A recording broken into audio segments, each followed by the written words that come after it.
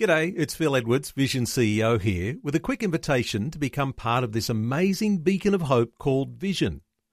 Together we can put our love into action to help people of all kinds build or rebuild their lives on the truth of God.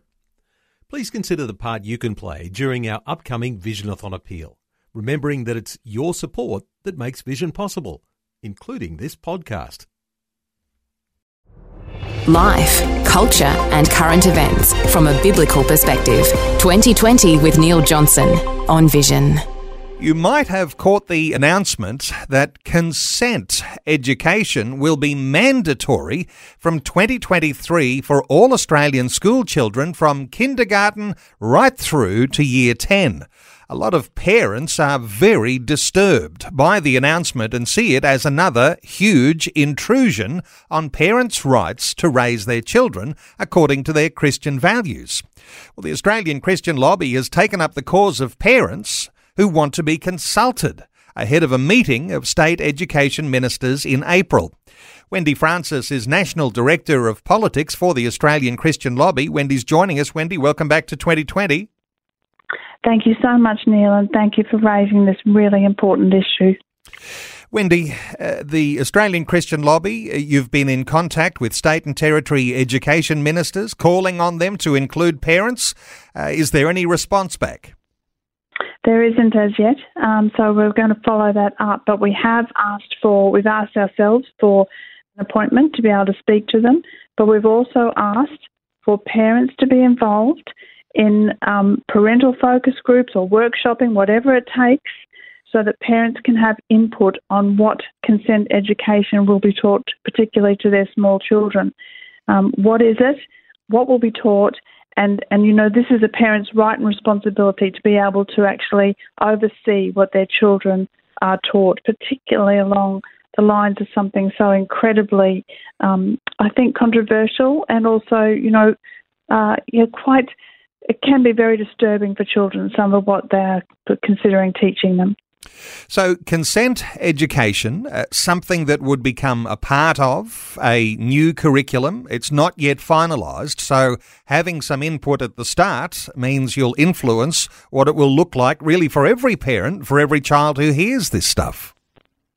Yeah, and I think it's a really good point that you've just made, because the first we heard about it was that it came in the media, yes, we're going to do this, it's going to be mandatory, and the state education ministers are going to meet in April to finalise the curriculum.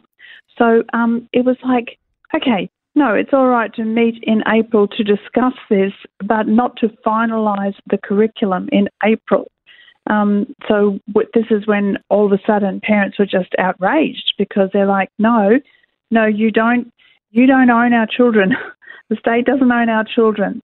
And so, of course, parents and guardians desire their children to be safe, and they want their innocence to be protected, and that's why they must have input on what this will be taught, what the consent education actually is, and what will be taught, particularly to their small children. Wendy, let me take this a shade deeper, because it appears to be where the concerns of so many parents are, and concerns of people who know what happens when this sort of thing goes through.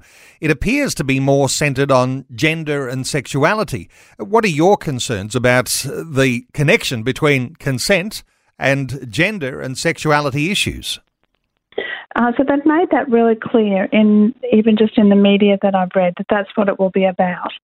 And basically it's coming from a point where there has been sexual misconduct in schools.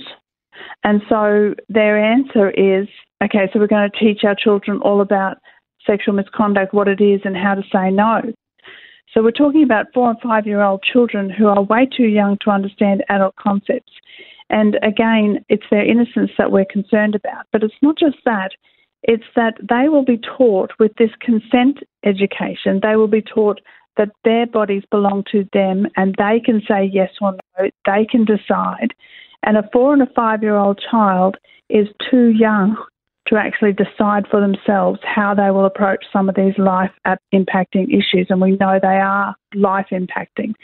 And so it's a parent's right to actually decide for their young child how they are best to decide these things when they're children. Imagine a 4 or 5-year-old child having that responsibility even to decide some of these things. You know, it's on your shoulders. You can decide. You can say no. Well, a child shouldn't have to make those decisions. Sometimes parents don't take up the responsibility and teach their children along these lines. But there's an issue here, isn't there, where the state tends not to trust the parents to take the responsibility where you really want to take the responsibility. Correct. And I think this is why we're seeing such a big rise in homeschooling, because parents who do want to be able to teach their children well, and we are talking about the majority of parents, they do not want the state then to assume or dictate even what is taught to their children from kindergarten age regarding gender and sexuality. And so we are seeing a rise in homeschooling. We're seeing more and more parents who are just pushing back on feeling as if their parental rights are actually being stripped from them. Yeah. Wendy, parents having input. This is one of the challenging things. It's which parent do you want to have input? I guess that makes a difference too in who might be helping to shape that curriculum. Well, I think this is where we can have parental focus groups. And, you know, most schools already have a PNC. Most schools already have parent groups. And the government, the state government ministers, and particularly the state education ministers, can just go to those focus groups and even put out a questionnaire or just spend time listening to parents. We need this to be in focus groups, but we also need it workshopping so that parents are given the opportunity not only to say what their kids should and shouldn't hear at school, but they need to be able to review the material, because the material and the resources are always very key as well, because sometimes you can teach something with a very acceptable resource, and another teacher might choose a resource that the parent has no idea about, but it's actually introducing a concept to their children, and even a concept of whether you're a boy or a girl. Like, that is even part of this consent education, whether you identify as a boy or a girl. 4 and a 5-year-old child is too young to be presented with that in resources, and so parents need to know, they need to be able to choose. Wendy, consent is an important issue. Here, there becomes grey areas when you're talking about how young is too young and how old is age appropriate. Safety is being considered here, and sometimes safety is used as an excuse to do what you want, to take control of whatever it might be, and in this case, a curriculum. Any thoughts here on whose responsibility it is to keep our children safe? It is a parent's responsibility to keep our children safe, but more and more, I think, not only has the state taken that role, but parents have actually relinquished it, and that's a real shame as well.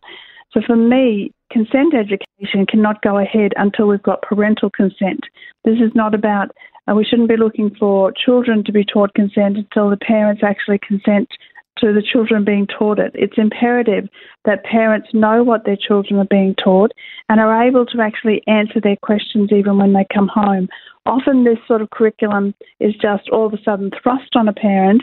The child not even think to tell them, and the child is very confused. And before the parent knows, the child is actually talking to a guidance officer at school and not them, because it's at school that they're actually learning all this stuff. Wendy, you mentioned the need for parental focus groups or workshopping, and you mentioned P&Fs, and every school has those parents and friends. Is this worth something for parents, even while this debate is going on, preparing a consent curriculum, that parents ought to be engaging with their P&F, with the leadership of their local school, just making their views heard? I really encourage parents, and particularly Christian parents, to get involved in their parents and friends groups at school. I have even said to people, and, you know, my husband's a pastor, so I say this carefully, but, you know, if your prayer meeting coincides with your P&F night at school, you need to really consider whether you should be at the church prayer meeting or whether you should be at the P&F and praying while you sit in those seats. because we need to participate in our P&F so that our children, we know what our children are being taught, but we also have an input. And it's not just for our own children, Neil, is it? It's for the good of every child in that school. It's for the good of our city that God has called us to actually bring flourishing to. Wendy, don't want to be alarmist, but what's the likely outcome if parents remain silent? If they have no say in this consent issue, what's likely to happen? We're already seeing a huge increase in children who are confused about their gender, they're confused about their sexuality, they are very young, they are being taught ridiculous stereotypes. So if a boy plays with supposedly girl toys, then kindergarten teachers are told to watch out for that perhaps that little boy might be actually identifying as a girl, and perhaps they need to be able to have that conversation. And perhaps it's not something they can talk to their parents at home about, because perhaps their parents at home are religious, and so the kindergarten teachers talk to them about whether they feel like they are a girl. It's actually preposterous, the whole concept that we're moving into very murky waters.